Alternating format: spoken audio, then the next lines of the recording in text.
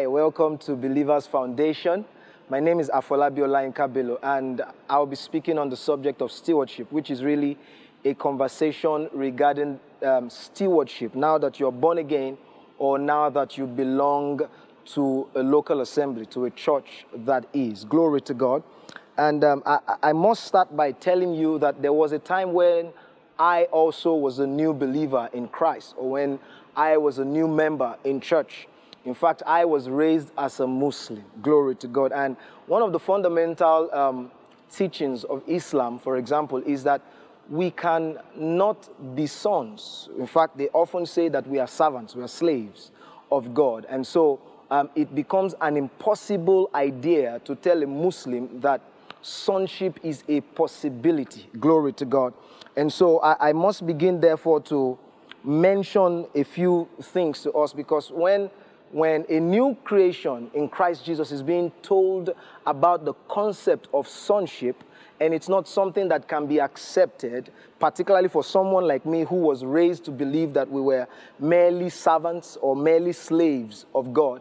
And in fact, Muslims are not alone in that thought process, as it were, because in John chapter 5, for example, the Bible tells us that the Jews were going to stone Jesus because Jesus said God was his father. And they said in verse 18 that means that he made himself equal with God. So we will start today by reading Galatians chapter 4, and we'll read from verse 4 all the way to verse 8. We're breaking right into the middle of a sentence here, but it is going to be something that makes sense. The Bible says, "But when the fullness of the time was come, God sent forth his Son, made of a woman, made under the law, to redeem them that were under the law, that we might receive the adoption of sons."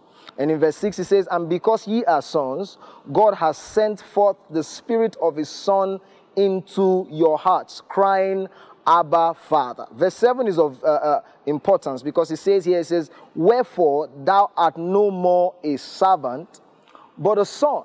Thou art no more a servant, but a son." So it doesn't matter where you and I are coming from. One of the first and most important fundamental teachings and things that we must understand is that we have been made to be sons. The Bible says, "If ye therefore are sons, then are you an heir of God through Christ." So the first thing I want you to get today is that the fundamental premise of God's dealing with us in the New Testament is sonship.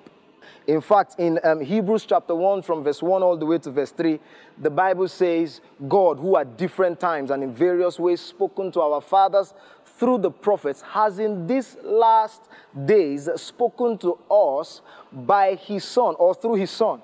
And this wasn't talking about a replacement of spokesperson. It wasn't saying that, okay, you know what, God was speaking to the people in the Old Testament through prophets, and now God is deciding to speak to us through Jesus. No, he was saying that Jesus wasn't just another person who comes to present an idea of God. Jesus was a representation of the entirety of God. And that's why he says he's the express image of God's person. So God's dealing with us right now is from a perspective of sonship. In fact, in Hebrews chapter 12, verse 7, the Bible says, "God dealeth with thee as with sons." Hallelujah. God dealeth with thee as with sons. You know, so the first thing we must therefore understand is, who are sons? Who are sons? So for you to understand who sons are, you must first understand that there was initially a son. John 3:16, you are quite familiar with that scripture. The Bible says, "For God so loved the world that he gave his only begotten Son." So we, therefore, as Christians, one of the first things we believe is that there was a son, right?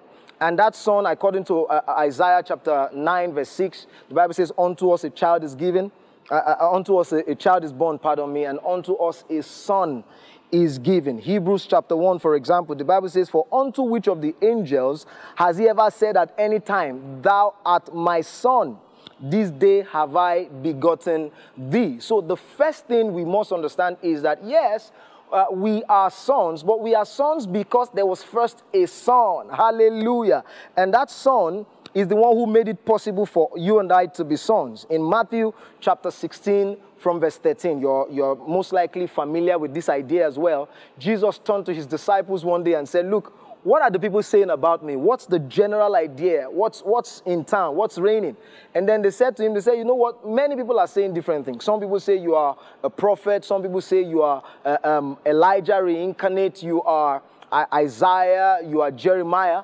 Then Jesus said, okay, I've heard what the people are saying, but what are you saying? And Peter responded to him, I think somewhere around verse 16. Peter said, thou art Christ, the Son of the living God. When Jesus was asking this question, Jesus said, who do people say that I, the Son of Man, is? And then the response was, thou art Christ, the Son of the living God. And Jesus said, you know what? This is something that takes a revelation of God to get. And as new believers, that's one of the fundamental revelations, that Christ was the Son of God. Being raised a Muslim, we were taught again and again that, yes, Jesus was an amazing prophet who lived on the earth. In fact, they believed that he was one of the greatest prophets. But just that idea of sonship is what eludes them. That's what is hard to accept. And that's really what gives us the gateway into what we now call Christianity. Accepting that Jesus is the Son of the living God. Hallelujah. And also that Son who we have now all come to accept, according to Hebrews chapter 2 verse 10, he came to bring many sons unto glory. In fact, Jesus was speaking in John chapter 12 verse 24, and Jesus said, verily I say unto you, except a seed falls to the ground and dies, it remains as just one. It remains alone. He said, but when it dies, then it brings forth many like itself. So what is that saying to us? He's saying basically what Hebrews chapter 2 verse 10 is saying, that Jesus, that one son, that first son, came to bring many sons unto glory. Many sons unto glory. So we became sons by believing that Jesus is the Son. How simple is that? Hallelujah. In John chapter 1 verse 12, the Bible says he came to his own. Talking about the Jews, but we don't have time to look into the depths of all of that. But it says, and his own received him not. But as many as believed him, watch this, he says, to them gave he the power to become the sons of God. He gave them an authority to now be who he was. Hallelujah. Or you can say who he is. Hallelujah. So we became sons because we believe that Jesus is the Son, the pattern son, the first son. In fact, the Bible calls him the firstborn from the dead. So accepting that Jesus is the Son of God is what makes you and I become sons just like him. Hallelujah. We live in a world today where we therefore must be able to explain certain things in as much detail as possible. For example, I keep using the word son, son, son. So I must therefore mention to you that son is not referring to gender. Hallelujah. The Bible tells us in Galatians chapter 3 from verse 26 to verse 29. The Bible says that there is now no more difference between Jew and Greek, between the bond or the free. He said, basically, and that there is no difference between male and female, that we are all adopted as sons. So when we use the word son in the context of our teaching today, we're not talking about a male child. It's the Greek word huios, which means the offspring of another. So when we say that we are sons, when we say that Jesus Christ is the Son that came to make many other sons, we must make it clear that we're not talking about gender. So we have male sons and female sons. Hallelujah. The Bible says he made them male and female. Glory to God. So I just needed to point that out. So now that we have established that we are no longer servants, that we have now become sons, according to Galatians chapter 4, maybe we can read that again just to put it in a bit more context. He says, when the fullness of time came, God sent forth his Son, made of a woman, made under the law, to redeem them which were under the law, that we might receive the adoption of sons. So you and I have been adopted as sons. And it says, wherefore thou art no more a servant, but a son. But now, since we're talking about stewardship, I only took time to explain to us that we are first sons. We are first sons. We are not servants of God primarily. We are not servants of God fundamentally. We are sons of the living God. We have been adopted. The Bible says that we have been accepted in the beloved. Glory to God. So, however, I also must point out that adoption as sons is not an excuse from service. That Galatians chapter 4 that we read, this is how Paul continued his statement. He said, wherefore, verse 7, thou art no more a servant but a son. And if a son, then you are an heir of God through Christ. Howbeit then, when ye knew not God, you did service. Hallelujah. He was telling them that where you guys are coming from, you did service. And now that I'm introducing you to sonship, it doesn't necessarily mean I am now excusing you from the concept of service. It's just that we must first understand what the fundamentals are, and which is the fact that we are sons. Hallelujah. So why am I saying that? Because adoption as sons is not an excuse from service. In Acts chapter 27, verse 23, Paul made this statement when there was about to be a shipwreck. He said, an angel of the Lord, whose I am and whom I serve. In that one statement, he showed us the two concepts of what we are discussing, that I belong to him. I am a son, whose I am. And then secondly, he said, whom I serve. So the fact that I am his, or I am a son, does not excuse me from still serving in the vineyard of my father. In Hebrews chapter 9, the Bible says, how much more shall the blood of Christ, who through the eternal Spirit offered himself without spot to God. He said that eternal Spirit will purge your conscience from dead works to serve the living God. He was writing to Christians who now believed in the Son, who were now sons. But he was now introducing them to a concept called serving the living God. The same thing in Hebrews chapter 12, verse 28. He said, wherefore, we receiving a kingdom which cannot be moved, let us have grace whereby we may serve God. Again, he was speaking to Christians. Wherefore, we may serve God. Yes, you are sons, but it doesn't excuse us from the concept of service to God. Finally, just one more scripture to buttress that point. In 1 Thessalonians chapter 1, verse 9, it says, for they themselves show of us what manner of entering in. In other words, how did we get into this grace wherein we stand? How did we become who we are? He said, what manner of entering in we had unto you, and how you turned to God from idols to serve the living God. So again here he was alluding to the fact that these were sons, no doubt, but these were sons who served. These were sons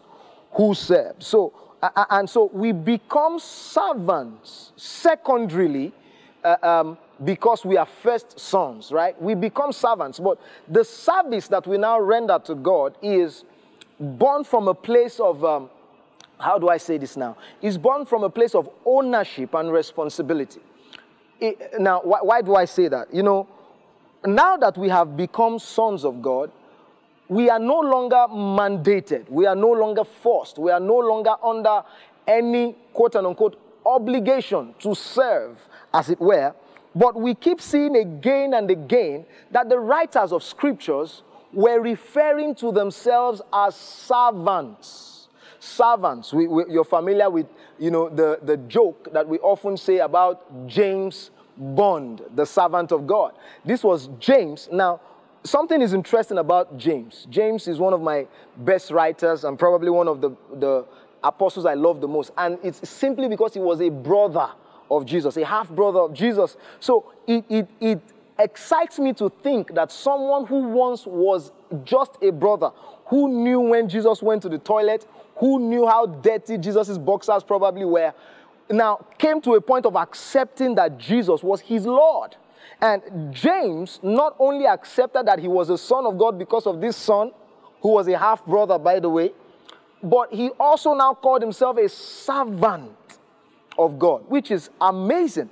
Paul keeps introducing himself. I, Paul, a servant of God. I, Paul, a bond servant of God. And that tells you, now, let's look at that word before I rush ahead of myself. Bond servant of God, for example. Paul referred to himself a lot as a bond servant of God.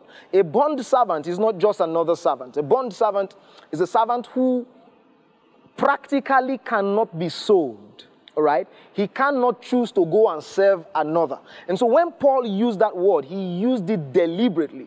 That, look, I have been adopted as a son, yes, but I'm now giving myself willingly, back to the service of God in such a way that I cannot be recalled. Hallelujah. So this isn't a conscription, right? A conscription means a forceful enlistment or enlisting into the army. This isn't a conscription. Nobody's forcing me to be a servant of God. But I am now willingly making myself available to serve the cause of God. Hallelujah. In Romans chapter 6 verse 16, the Bible says, know ye not that whoever you have chosen to obey, that person's servant, you have decided to become. So yes, you have become a son of God, but the moment you make that decision and say, you know what, I just won't be what's the word now? I just won't be a son. I am now going to also be a servant. It reminds me of how we often say, Jesus has become my Lord and Savior. The reality is that most of us have accepted him as Savior. Lord, not so often. Why? Because the concept of lordship has to be matched with the concept of servanthood. So when you say Jesus is your Lord, you are saying that you are his servant. When you say Jesus is your Savior, you are saying, oh yeah, I'm the redeemed of the Lord. But when you say he's your Lord, you are saying now, I am in the service of God. Now, the difference is that I'm in the service of God in this time, in this dispensation, not because I was forced to be so, but because I have decided willingly to be that. In Romans chapter 8, verse 14, you are probably familiar with that scripture. And we often use it to teach the idea of hearing from God. And it applies, but contextually, what Paul was saying is, as many as are driven by the Spirit of God, those who take orders from God, those who decide that, look, the Lord has become my Lord. He has become the one who gives me orders. He has become the one that I'm choosing to serve. He said, then are ye the sons of God. As many as are led by the Spirit of God are the sons of God. So he's saying the sons of God are people who are driven in service to God. Hallelujah. Glory to God. Let me just, I need to speed up here. Now, we are saying that becoming a servant is now a willful subjection of yourself, right? Now that you are born again, now that you belong to church, you are now voluntarily, that's why we often use the word volunteers, right? You are now voluntarily saying, I want to be in service of God. Why is that? Because true sons always love to serve.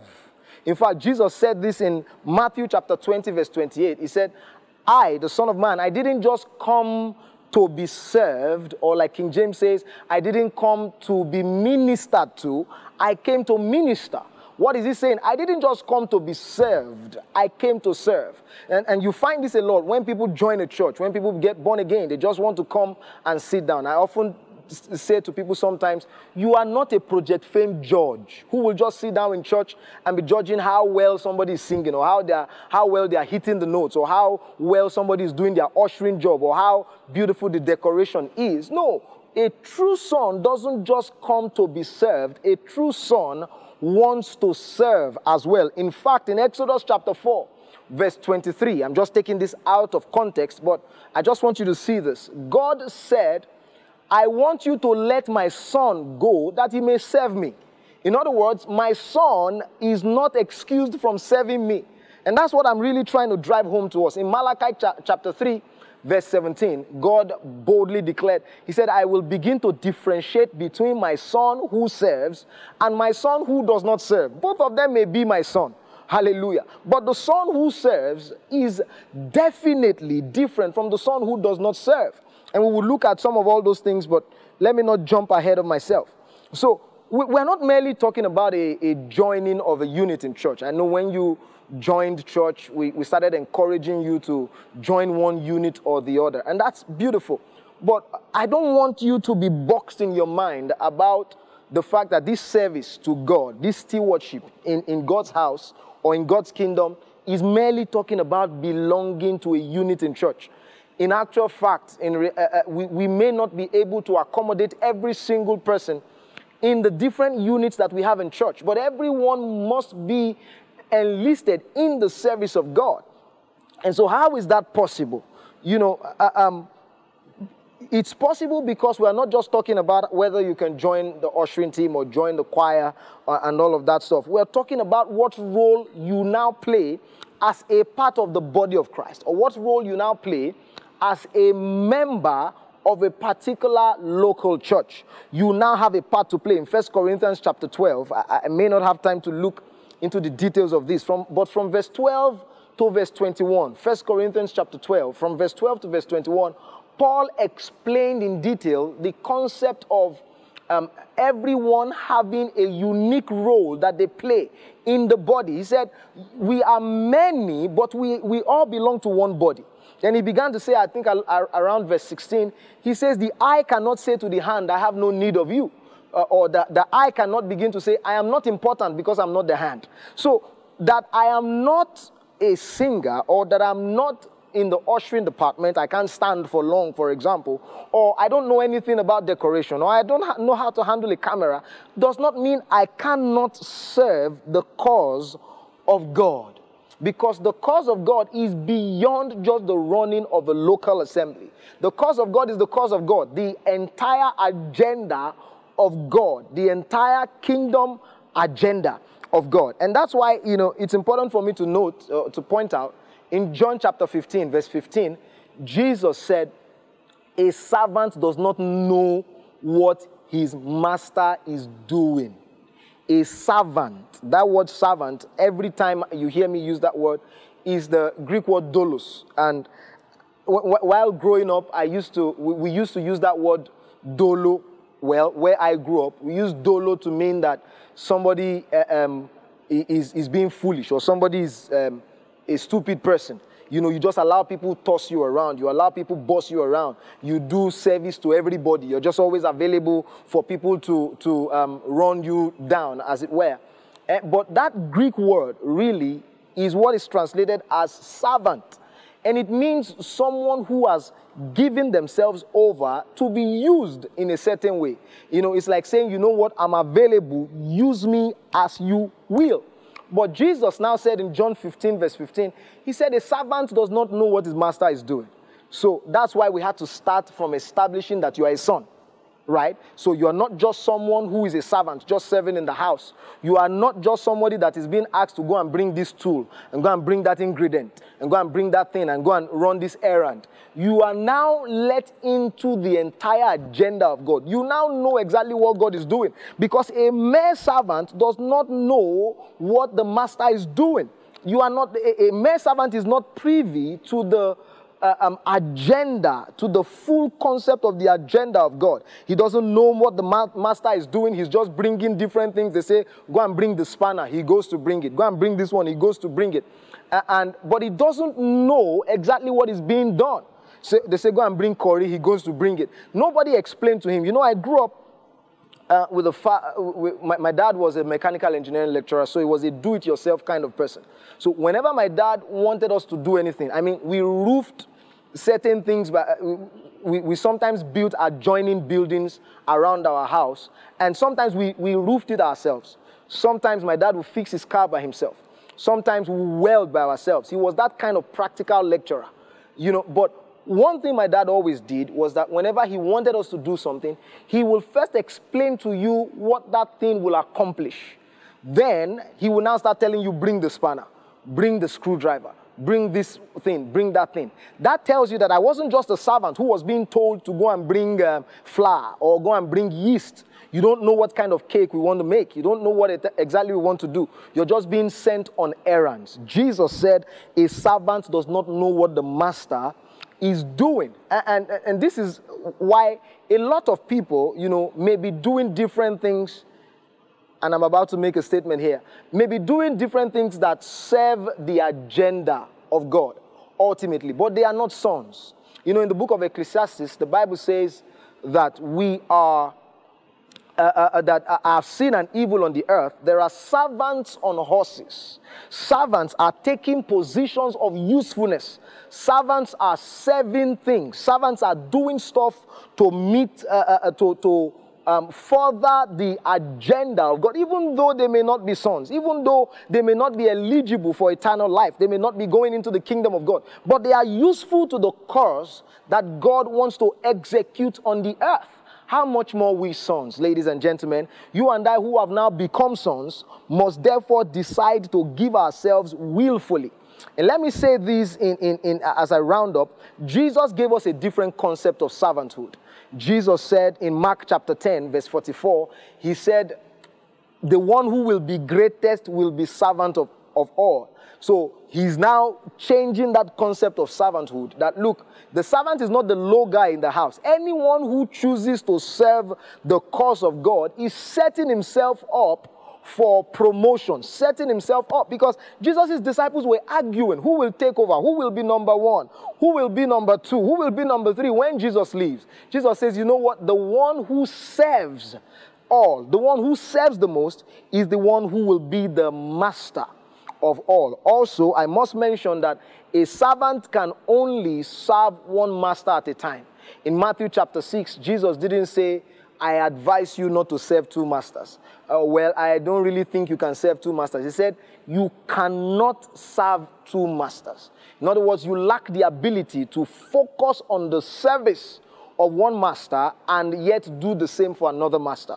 So, serving yourself, serving your country, all of those are beautiful things. In fact, serving in your church, in your local assembly, all of those things are beautiful things. But it must be at the base of your mind that I am doing this in service of God. Colossians chapter 3, I think this must be around verse 22 or so, thereabout. The Bible says, whatever it is that you do, do it as unto the Lord. So many of us may not be able to join certain units because some things are more obvious in church. The choir is more obvious. The people who handle the camera, the people who do some of the more frontline things are more obvious in church. But it doesn't mean that you have now been excused from serving God. Because guess what? You may be able to serve God in things that may not be frontline. You may be able to serve God, for example, to bring your skill, the skill that you use in your workplace, to the service. There may not exactly be a unit, you know, that is cut out to address certain things in church. But you come from out there, you are now born again, you are now a member of this church, and then you find that you have this skill that you brought in that nobody else has been able to add to that church. So that's the role that you are to play. And that's the role that God has called you to play in that place, in that environment. And it must be important. Let me close reading Luke chapter 15. Let's not even read it. You know the idea of the two sons. We now refer to him as the prodigal son. But the Bible never referred to him as the prodigal son. But he showed us here that there were two sons. And Jesus deliberately told us this story. He said the first son knew what privileges he had as a son.